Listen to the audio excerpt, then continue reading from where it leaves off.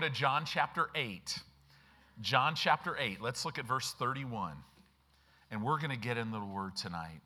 I love it. You know, sometimes when you minister the Word of God, you don't really know exactly the direction, but then as utterance comes, you're just going, wow, yeah, that fits, and oh, this is fresh. So this will bless you tonight if you're hungry for it. John chapter 8 and verse 31. Then said Jesus to those Jews which believed on him, he said, if you continue in my word. This word continue, as I've said many times, if you remain, if you endure, and if you abide in my word, right? Remember, the word is your heart is to be a home for the word of God, not a hotel where the word checks in and out, right? It's your heart is to be a home for it. He says, if you continue in my word, then are you my disciples indeed. You're my followers, right? You know, everybody runs around saying they're a Christian, right? And that term has gotten really watered down. But in the early church, it was, yes, I'm a believer. And then, as I continued to walk with God and continued in His Word, and now I'm being a doer of His Word, I would then be called a disciple, a follower, right? And then, as things started manifesting out of my life, the words start manifesting in my life, then I'd be like, okay, I'm a Christian. I walk like Christ, right? And so he's saying, when Jesus was on the earth, he's saying to those believers that were following him, he said, guys, you believe in me, but if you continue in my word, then you're going to be my disciple. You're going to be my follower. And then you will know the truth. It's the Greek word ginosko. You will know so intimately the truth. Well, what is the truth? 9 chapters later in John 17:17, Jesus is praying to the Father. He says, Father, sanctify them, right, by your word, for your word is truth. So Jesus is saying, if you continue in my word, you'll be my disciples, and then you will intimately know the truth. You'll gain revelation knowledge of the truth. Revelation knowledge. You'll know the truth so well that something will be conceived in you and subsequently birthed out of you. That's ginosko. Ginosko was a Jewish idiom word of Jesus' day that signified sexual intercourse between a husband and a wife.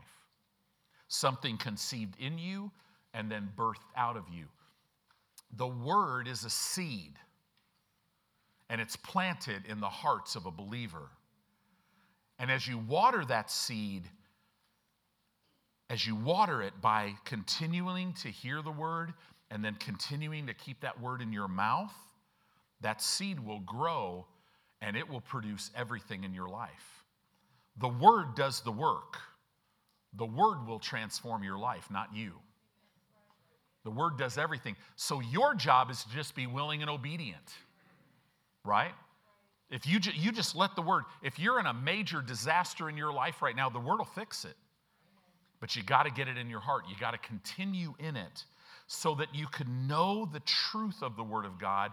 And then it says the truth or the Word of God that you know will make you free. The Word makes you free. Okay? And then it goes down in verse 36 of the same chapter. Look at what it says. And notice it doesn't say set you free. It says make you free. Does the word set you free? Absolutely. But let's go deeper. Why does the word set you free? Because it makes you free. Okay? And then it says in verse 36, if the Son therefore shall make you free, you shall be indeed free. Well, Has Jesus made you free? Yeah. So for us as a New Testament believer, if we'll continue in the Word, we'll gain revelation knowledge of the truth of the Word of God, and we will be able to walk in the freedom. In the epistles it says, walk in the freedom whereby Christ has made you free. You're already made free. Well, I don't feel free. That's okay. Let the Word do its work and you will feel free as you renovate your thinking, right? This is so important. The progression. I decide to put this Word first place in my life, right? And then what happens is as I meditate in the Word, as I say it over and over and over, as I put it first place in my life, as I keep it in my mouth and in my heart, the Holy Spirit opens the Word of God and reveals something about Jesus to you, right? And then you progress. You continue to walk in the Word. The Holy Spirit continues to open the Word, and revelation comes. And when revelation comes of the Word and you see something about Jesus, you step. You walk worthy of Him. And that word walk is one step at a time. If you're not in the Word, there's no revelation, so you can't walk by faith. So but you're going, well, Pastor, I'm still walking. Yeah, you're walking by sight. And that could only produce death in your life. We're talking about, how do I exercise my authority? Well, you're going to have to be willing and obedient. But know this, do you see from this scripture? God wants you free in every arena of your life outwardly. He doesn't want you bogged down financially. He doesn't want you bogged down emotionally, right? He doesn't want you dealing with fear, depression, anxiety, torment. He doesn't want anything of that. He wants no weakness in you because He wants you to be strong in Him all the time. He wants you to walk in a total revelation knowledge that He loves you, that He is for you, that He'll never leave you, He'll never fail you, He'll never forsake you. He wants you walking in revelation knowledge that you have been given all the authority that Jesus purchased when He stripped Satan and He came out of the grave and He said, all authority has been given to me. Now you guys go in my name, right? He doesn't want you ever being downtrodden by the enemy. The enemy is a defeated foe. So let's go to Galatians chapter 5. Galatians chapter 5 and verse 1. Hallelujah. The word is so good. Look at Galatians chapter 5, verse 1. It says, stand fast, therefore. And this word fast in the Greek, do you know it means fixed? Stand fixed. That means you are immovable. How? In the liberty wherewith Christ hath made us free. It just told us Christ made us free. So now the Bible is telling us you could be made free and not stand in your freedom. You have to make that decision. But the Word of God is encouraging you, now that you've been made free, now you stand fixed in your freedom. In other words, Satan, you're never going to steal my freedom. You can't, and I'm going to always walk in my freedom. I'm not ever going to walk as somebody who's not free. You say that when you feel bound.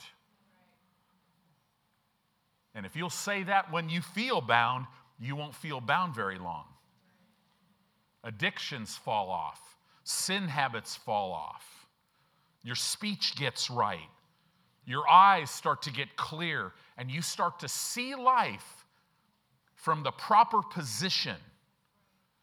You're not just walking here on the earth. You are behaviorally, temporally, but positionally, you are seated with Christ far above anything that could come against you. That's the authority that you hold as a believer. And it's not about us. It's all because of what Jesus did, right? Stand fast, therefore, in the liberty, which means freedom, wherewith, you could say that, Christ hath made us free, and be not entangled again with the yoke of bondage. This word entangled means don't be held in bondage anymore. In order to not be held in bondage, you got to stand in your freedom. How do you do that? Hey, it is written. Every time you feel like you're not free, you need to stop and say, whoa, wait a minute. It is written, because your mind will shut up and listen to you. Wait, it is written, whoever the Son hath made free is indeed free. I was made free when Jesus came out of that grave on Calvary. Right? Actually, I was made free before that. When he said it was finished, I was free.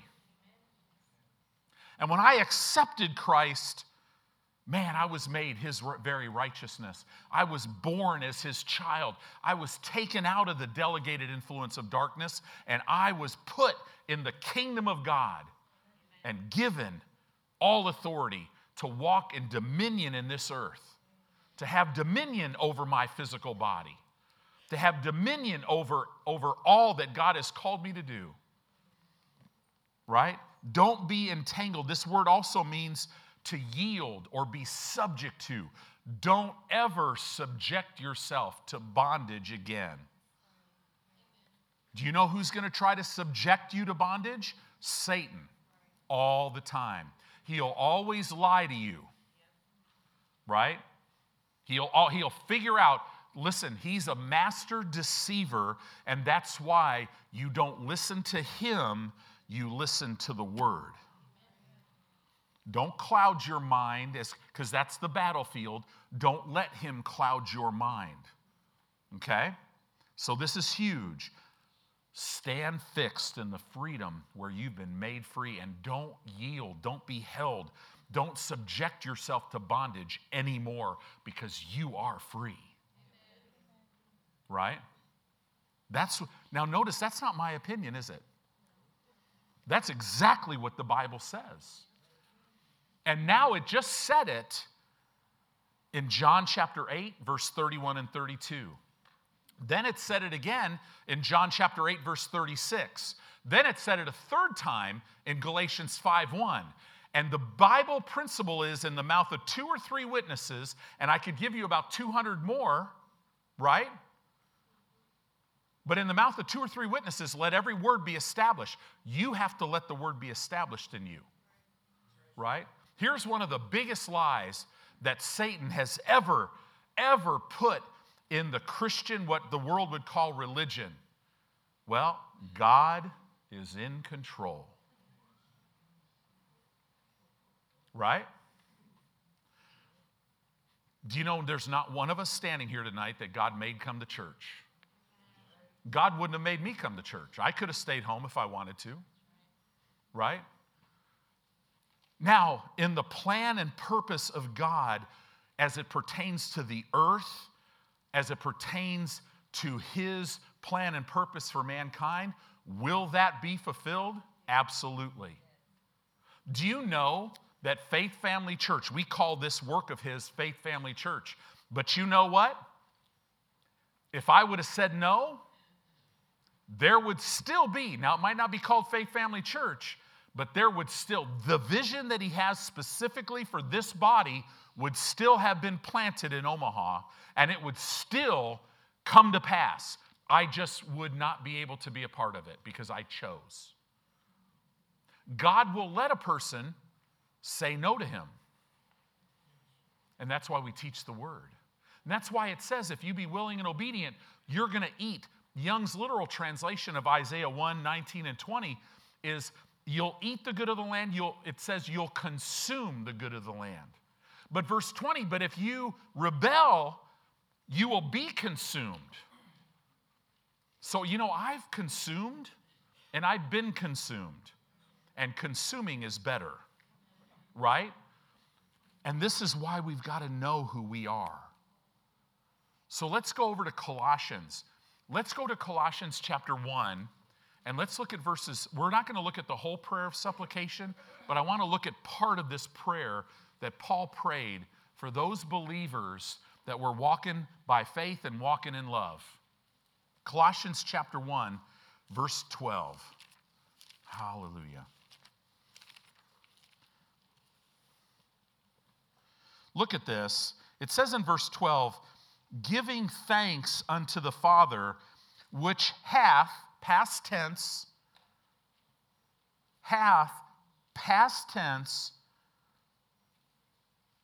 made us. There's that made again. The Father did something in the past when he sent his son Jesus that made us what? Look at this, able. Wow. Made us, in the King James Version it says meet. That word means able. To do what? To be partakers of the inheritance of the saints in light. He made you able to partake of your inheritance. That's what you were made to do. Right? They say we could get 4 inches of snow in the next 20 some hours or whatever. Do you know if it snows 4 inches, I am not going to fire up my lawnmower and go out and try to get rid of the snow on my driveway, because my lawnmower was not made for that. I'm going to fire up my snowblower.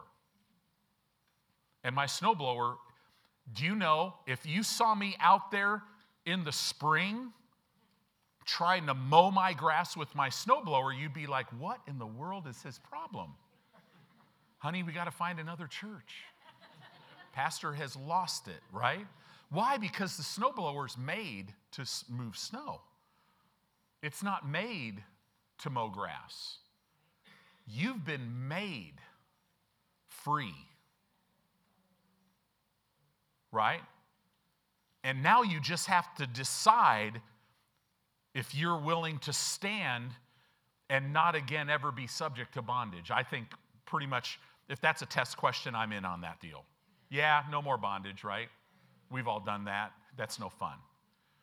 Well, now it says God our Father made us able to partake of our inheritance. Wow. Look at that. Look at this.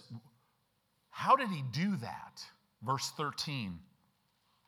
Who hath delivered us from the power of darkness. This Greek word means he's delivered us from the delegated influence of darkness. So if he has done that in our past, and we know all this happened on the cross, and it all took effect in your life the moment you said, Jesus, come into my heart and be my Lord. I believe you. The minute you did that, you were literally, it had already been paid for every human being, but the minute you decided to bow to Jesus' lordship and invite him in relationship in your life to follow him, you were taken out of this delegated influence of darkness, and you were put into what? The kingdom of his dear Son, who hath delivered us from the power of darkness and has translated us. That means he's transferred us into the kingdom of his dear Son, in whom we have redemption through his blood. Why was he able to deliver us out of Satan's delegated influence and put us where Satan can't legally touch us anymore? The only reason why he can do that is because of verse 14, in whom we have redemption through his blood. In other words, his blood purchased me. I was redeemed by the precious blood of Jesus. That blood that he put on the mercy seat did not cover my sin, it erased it. Past, present, future, gone. Now I've been redeemed. I've been put into the kingdom of God. Look at this. I've been redeemed. I have redemption through his blood. Even, now this is a little vague in the King James because it says even the forgiveness of sins. But guys, I'm here to tell you, this word forgiveness is the Greek word remission. you've been much more than forgiven. Remission means you have been pardoned. You have all of the weight and judgment of all the sin and the sin nature has been canceled. And you have literally been once and forever declared free from it.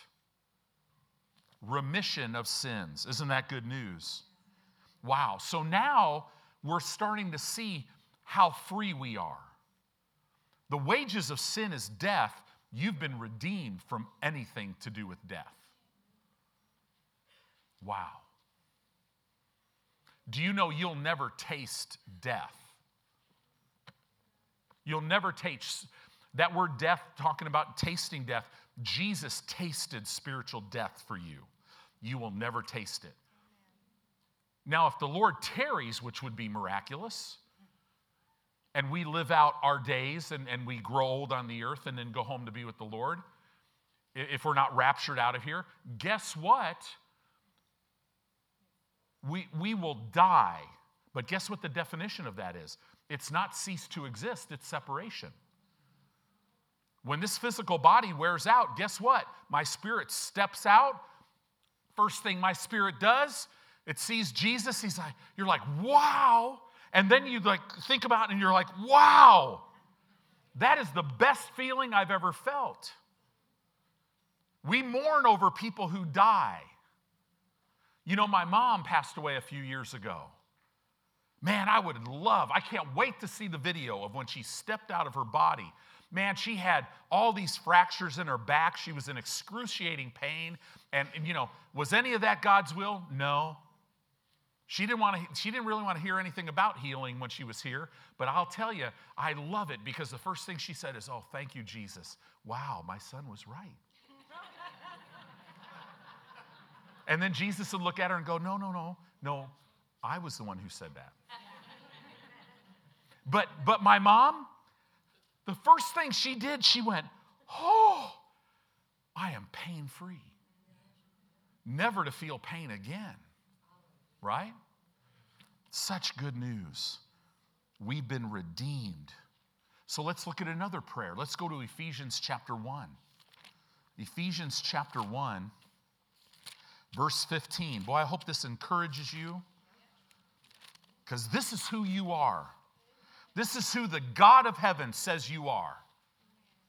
You're not just some little Christian that goes to church, has some nice little pastor that has like this little flowery sermon. No. Guys, Satan has been stripped, but he will still get your mouth talking to receive his lies so he can kill you. This is for keeps. Listen, heaven is real. Heaven's going to be our temporary home. I know a lot of Christians think, oh gosh, I just can't wait till I get to heaven. Well, we'll be there for 7 years. Then guess what we're doing? We're coming back to the earth. And then we'll have to, it's going to be cleanup crew for about 1,000 years, right? We'll be still teaching people that make it through the tribulation period. Listen, guys, our gospel will be a little different. I won't be teaching in a church going, hey, Jesus is seated in heaven. No, I'll be like, no, he's in Jerusalem. You could see him. Still amazing that people who are not born again will still rebel when Satan's unleashed. But then after that's done, then we're taken off the planet again. God renovates the planet, and then it's a new heaven, a new earth. Man, it's going to look a lot better than anything down here does right now. Everything down here is under the curse.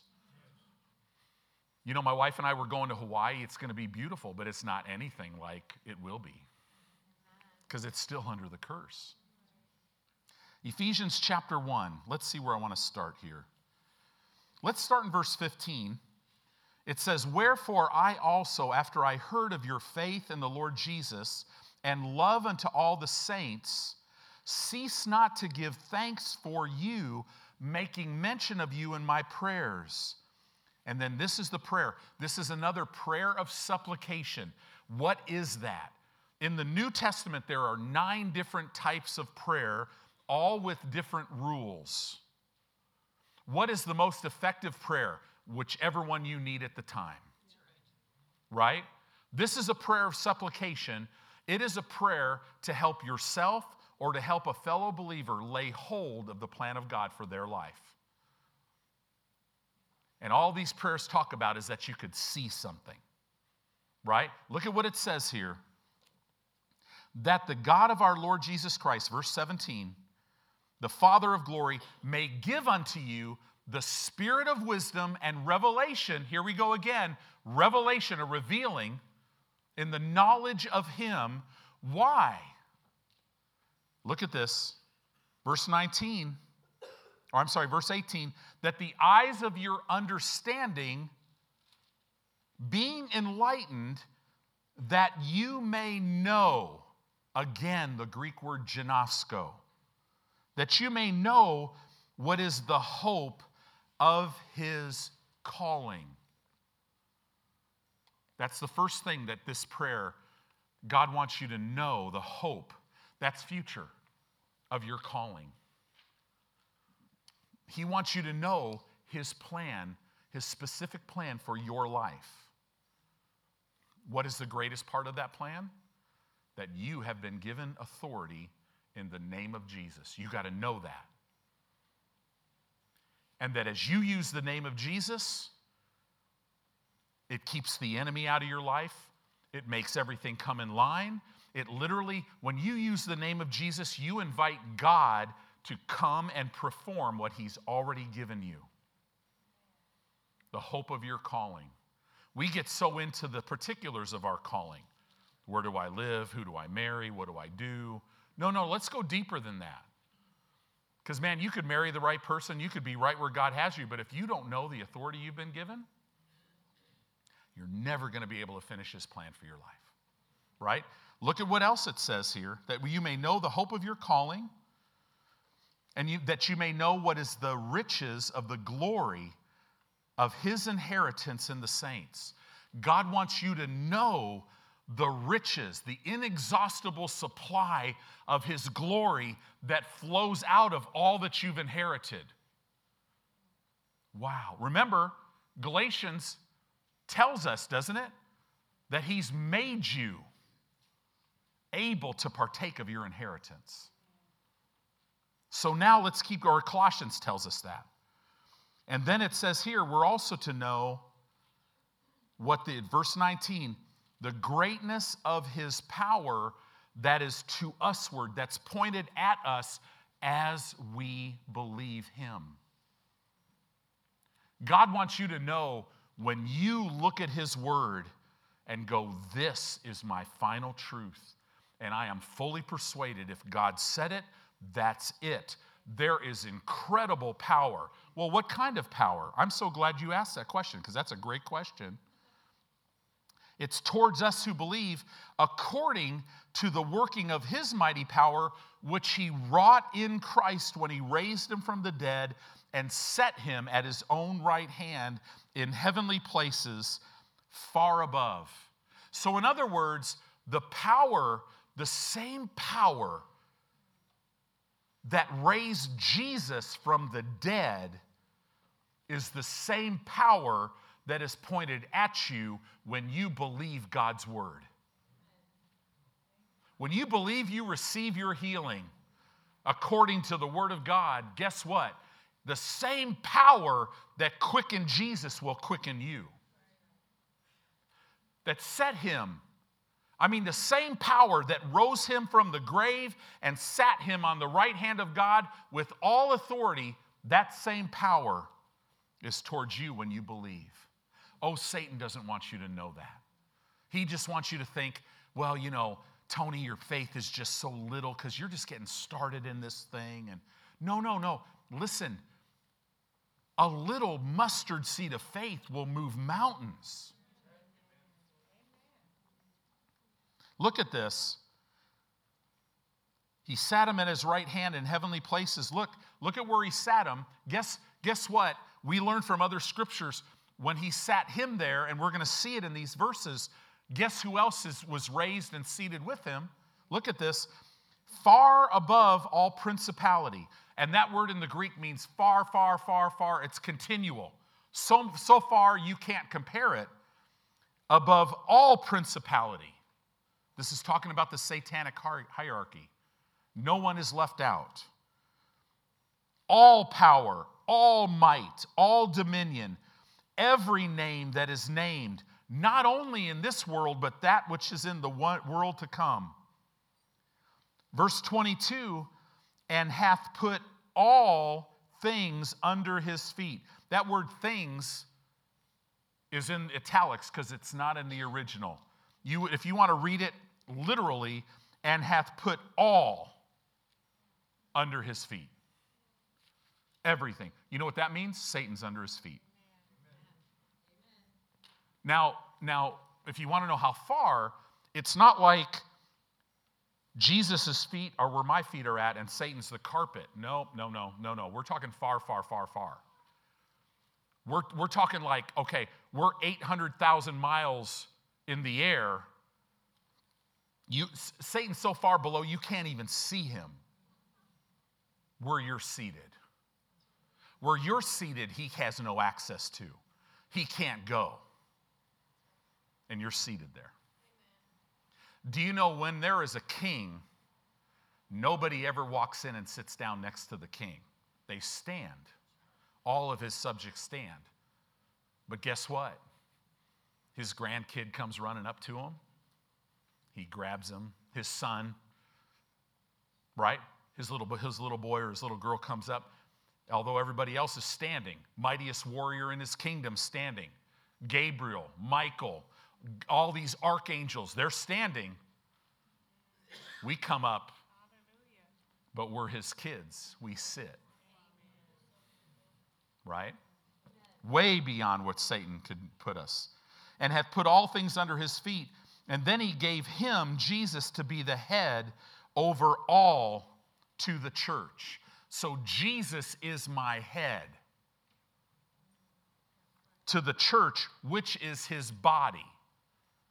We are the body of Christ.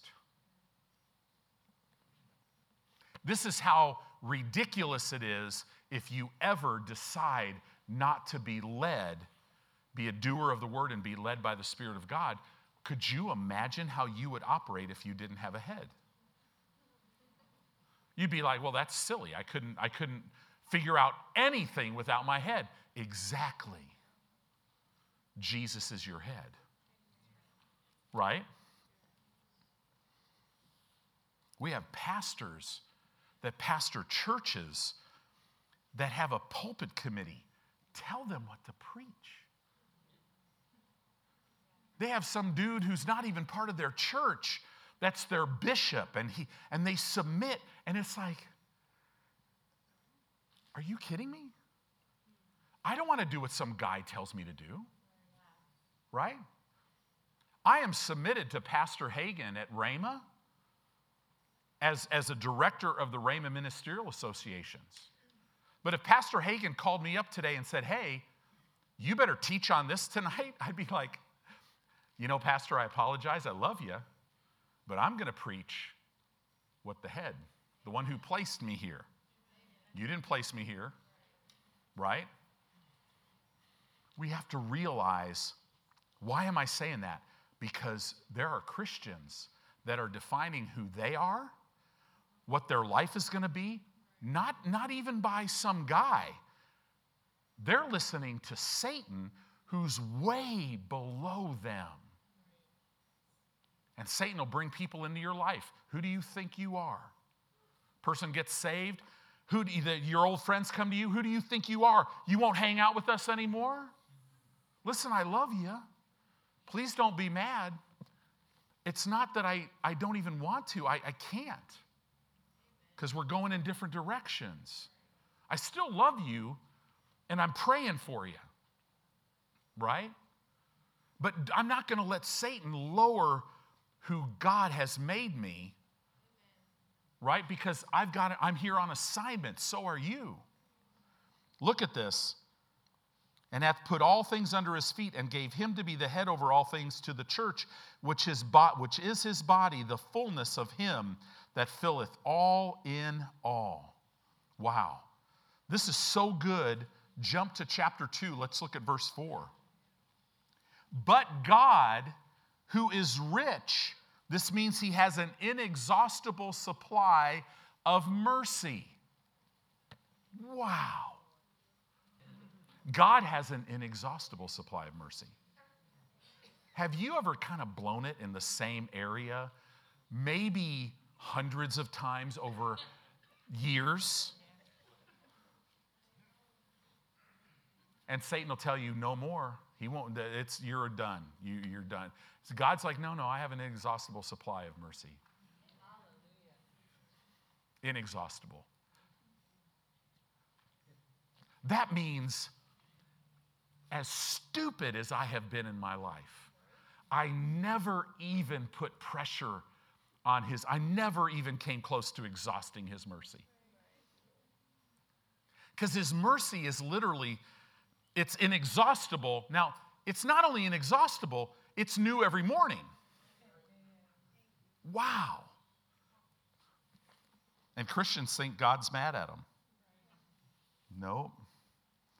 But God, who is rich in mercy, for his great love wherewith he loved us, look at this, even when we were dead in sins. Oh, wait, time out. You mean to tell me this is not talking about when I was saved. This is talking about he has an inexhaustible supply of mercy towards me before I was saved. Wow. So that means people that you know, that if you invited them to church, they'd go, you're an idiot. I am never going there. I don't want anything to do with God. You will never see me. God's attitude towards them, I love you, I've got a plan for your life, and I have an inexhaustible supply of mercy for you. And as they keep going through life, the closer they get to the end of their life, he's not working harder. No, he always works the same all the way. Because his will is that all be saved and all come to the knowledge of the truth. That's how come you get hungry for truth, God will get you to the right place. Wow, while we were yet sinners, he quickened us together with Christ. So this is telling us when Jesus was made alive in that grave, I was made alive in that grave with him. When he came out of that grave, I came out of the grave with him. That sounds just like Romans chapter 6. I was actually crucified with him. What do you mean? My sin, who I was, the sin nature and all of my sin was put on his body. I was literally buried. When he went into the grave, I was buried with him. When he came out of the grave, I was risen with him. Now I'm seated with him. You're forgiven. You're cleansed. It's all new now. Why am I saying that? You can't walk in your authority if you don't understand your position. Right? He's made us sit together, raised us up, made us sit together in heavenly places in Christ. Wow. So let's see a little bit what that means. Matthew 28, let's look at this. Verse 18, look at what Jesus said. Now this is what he said before he left the earth. So he comes out of the grave.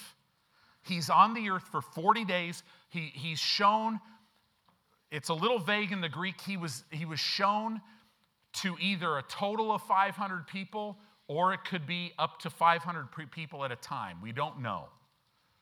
Right? If we want to be conservative, 500 people.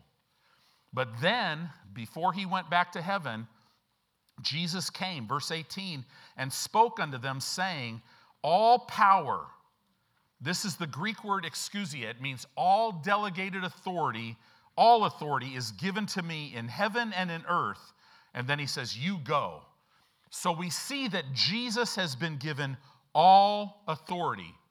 Now let's rewind a little bit and let's look at a time now when Jesus was on the earth. Before he went to the cross, he still had authority. Right? He was not born in sin, so he literally, as he came, He literally was the Son of God, but he took all those godly attributes, laid them down. He took upon himself flesh. He lived as a man that was anointed by God, but he still walked. He was the second Adam, so he still walked in the authority in his life that Adam had. And then at one point, what did he do? He sent people out. He sent his 12 disciples out, and he gave them delegated authority. He says, you guys are going to go do what I do, lay hands on the sick, heal them, preach the kingdom, and cast out devils. He could delegate that authority to people who were not even born again. Wow. Then he sends the 70 out, 70 more people out, and then he tells them, listen, I'm going to give you my authority now. Now you go out, preach the kingdom, and heal the sick. He doesn't even tell them to cast out demons. So obviously they were out there, 2 by 2. They all went to different places where Jesus sent them, where he was going to go. They went ahead of him, right? The greatest revivalist, I think, in the United States, some of the greatest things, Charles Finney, that's exactly what he would do. He would send people to towns before he would go there. Billy Graham did the same thing. He'd send them to geographical areas.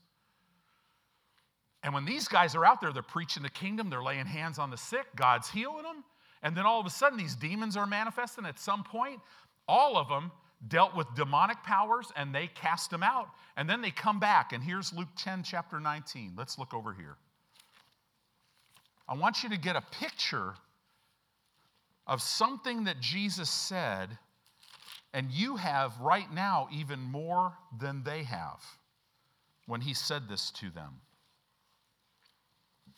Verse 17, let's start there. And the 70 returned again with joy, saying, Lord, even the devils are subject to us. Wow. In your name, or through your name. In the Greek language, it has within it, you could literally say it, through the authority that is in your name. And Jesus responded to them, I beheld Satan as lightning fall from heaven. So here's Jesus. He's now talking about something he saw in eternity, way before Adam and Eve were ever created. When Satan rebelled and was cast to the earth, way before the Genesis account. Or the 6 days of creation anyway. Right? But then look at what he says to him. Behold, look at this. So then he says to him, guys, now I want you to see this. I give you power. We know this Greek word means delegated authority. We know it's delegated authority in his name. To do what? To tread on. This word tread means to have absolute mastery over. Serpents and scorpions. What is that? That's always a type of the satanic hierarchy.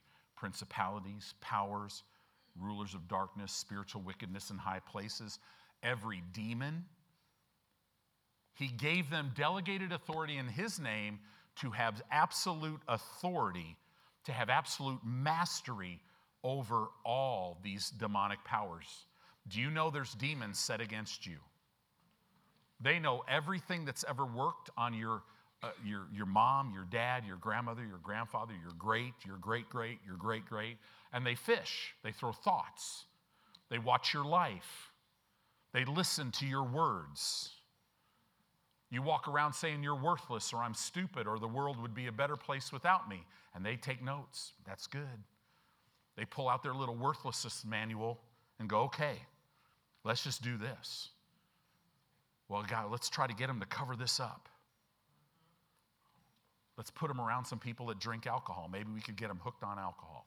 Let's put on some people that maybe could get into drugs. I remember my friend in Chicago. You know, in Chicago, you grow up in neighborhoods.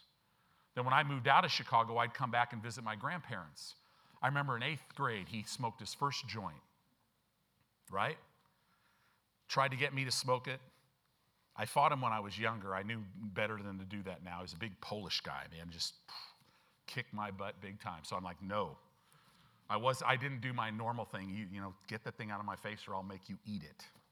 So, but By the time he was a freshman, now he's drinking pretty heavy, smoking a lot of weed. Then he started taking some other things. Pretty soon it was cocaine. Then, oh my gosh, my cocaine habit is so high now, I can't make enough money for this, so I got to start dealing, right? Go visit him, and how's things going? You know, he's in his 20s now. Oh man, he goes, you know, I was in Cook County jail for a while because, you know, that's the way Satan is. Right when he had a certain amount of drugs on him, he got caught. Right? I mean, it's just one thing after another. Let me surround him. This young lady, let me bring this guy into her life. That's a great one. Right? Oh, look, that guy, he's got a call to ministry. Let's hook him up with this good-looking thing that wants nothing to do with ministry. I mean, he's got something for everybody. And for you as a Christian, he knows every one of your buttons. And here's the thing, as you renew your mind with the Word of God, guess what? All those buttons go away. Right? And you learn to live James 4:7, don't you?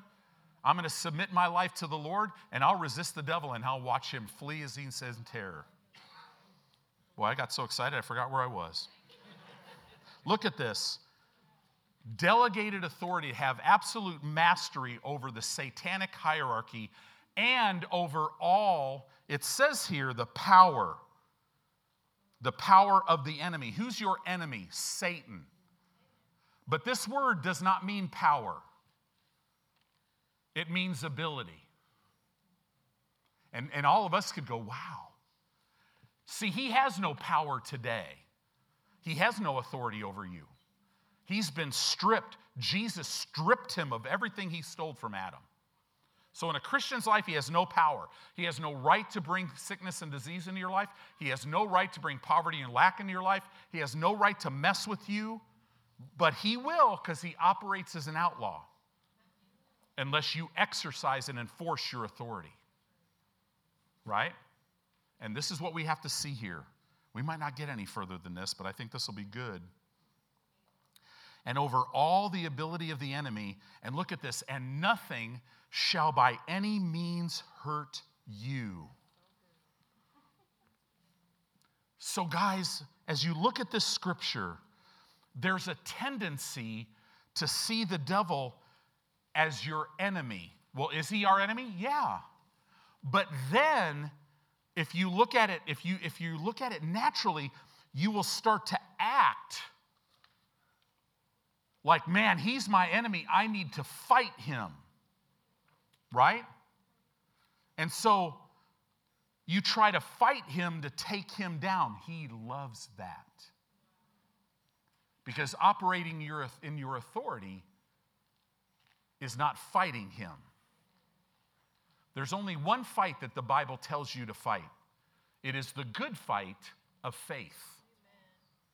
Why don't I have to fight Satan? Because Jesus already fought him. See, there's a difference between being a fighter and fighting.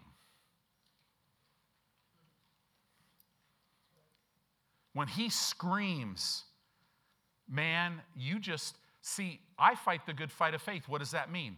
That means I just stand and thank him and praise him for the answer that he already said. And I'm not moved by anything Satan's doing. I'm not moved by the circumstances. If you said this, then that's it. And everybody could think I'm crazy, but just you hide and watch. You'll see all this in this realm. If God said he gave it to me, he'll show up, he'll perform it. Right? The exercise of authority, it's not fighting the devil. Now this is huge. It's not fighting the devil to make him turn loose of you or somebody else or something. It's not. The exercise of authority is you standing and enforcing what Jesus did. Satan, I bind you and I shut you down because it is written, whatever I bind on earth, it will be bound in heaven. In other words, my Father, the Lord Jesus Christ, the mighty Holy Spirit in me will see to it that it's bound. I don't have to fight you. You're already defeated. Because if you start trying to fight the devil, then guess what that means? Do I really know enough? Do I really have enough experience here? Because, man, this battle seems pretty hard. They just mentioned the word cancer to me. And so I need to be at a whole new level to fight that battle. No. Jesus already fought that battle. To enforce your authority, boy, if you leave with nothing else, this is where God wanted us to get. You've got to realize it's you standing and you going, no, for it is written, this is what Jesus did. And I'm enforcing that. Why? Because I'm his body. You can't have my kids, right? You can't bring poverty and lack in my life. If poverty and lack is in your life, whatever. Poverty and lack, you have to leave in Jesus' name. Poverty and lack, I bind you and I shut you down in Jesus' name. Right? Sickness and disease, no, I reject it. You wake up sick, I reject it. And I'm going to sit there and reject it until all these symptoms leave and I'm not moving. And I'm not going to get in this little game and discussion with Satan. Well, why is this taking so long? No, you're victorious, right? The exercise of authority, it's literally, you're just enforcing the victory that Jesus already gained. This is so important. We've got to see this. What does 1 John 4:4 tell you? Let's just go over there. Got a minute? You're here anyway, right? 1 John chapter 4, verse 4. You are of God, little children, and have overcome them. Why? Why have you overcome them? Because greater is he that is in you than he that is in the world. The greater one, the mighty Holy Spirit, is inside of you, and he's God. And he's greater than anything you'll ever face. And I'm telling you, now turn to James chapter 4 real quick. James chapter 4, verse 7. You got to see this. James chapter 4, verse 7, it says here, submit yourself unto God. So I'm submitted. Submitting yourself to God is submitting to his word. Then he says, resist the devil, and he will flee from you. Wow. All right, you're right there in James. Go to 1 Peter really quick. 1 Peter chapter 5. Yikes. 1 Peter chapter 5, verse 6. It's just so good. So how do I resist the devil? Verse 6 of chapter 5 of 1 Peter. Humble yourself, therefore, under the mighty hand of God, that he may exalt you, lift you in due time. How do I do that, Pastor? Verse 7 is how you do that. Casting all of your care, all of it, upon him, because he cares for you. And then it says this, be sober, right? Don't think like a drunk person, basically, that gives you that picture. Be sober. Have you ever been drunk? Don't raise your hand, but But if you've been drunk before, have you ever seen somebody? They're just flying down Blondo in a 45 miles an hour. They're going like 15 miles an hour, and they think they're flying. Then another guy who's drunk is doing what?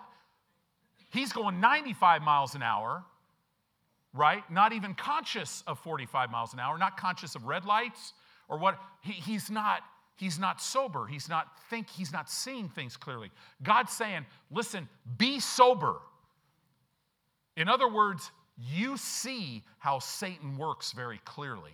When he comes against you, listen, don't play this game that you're not good enough, you're not worthy enough. No, God made you worthy. This is your inheritance. You've been made to partake of your inheritance. Get that out of your vocabulary. Hallelujah. Look at this. Casting all your care upon him, for he cares for you. Be sober, be vigilant, because your adversary, the devil, as a roaring lion, walks about seeking whom he may devour. He's just looking. Notice he can't devour whoever he wants. He has to see who he could devour. How many of you would like to be a person that he could never devour? All of us, right? Guess what? You are. But you have to enforce that. Not fight him. He's defeated. That game is over. Right? Listen, the Kansas City Chiefs are not going to get up tomorrow going, maybe it just wasn't enough. Maybe we need to go. Let's just all go back. We just got to do more. Because, man, this being Super Bowl champion is amazing. I got this gigantic check and I got all these but it's not enough. I need to do more.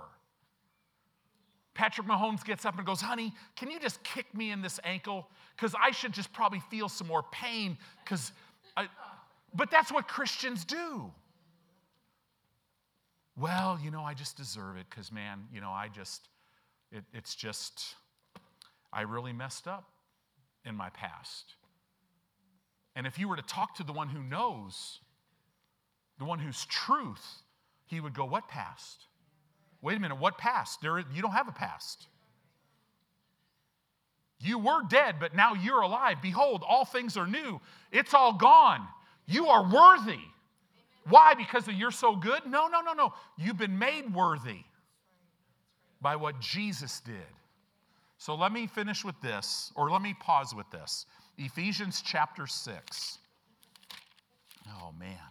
The word is so good. When you talk about these, can you sense the anointing of God? I feel like I'm about to burst into flames. Oh. It says, finally, my brethren, look at what it says, be strong in the Lord, not in yourself, and in the power of his might. Put on the whole armor of God. That's just revelation knowledge of his word, that you may be able to stand against the wiles of the devil. The wiles, that word means he goes down one road, one way. What is that way? He throws thoughts at your mind. Hallelujah. I've got to go to one more scripture. Go to Luke chapter 6. Look at verse 47 real quick. It says, whosoever comes to me, hears my sayings, and does them. So guess what? You've heard a lot of sayings tonight. Jesus says, I'm going to show you to whom he's like. He's like a man which built a house and dig deep and laid the foundation on a rock.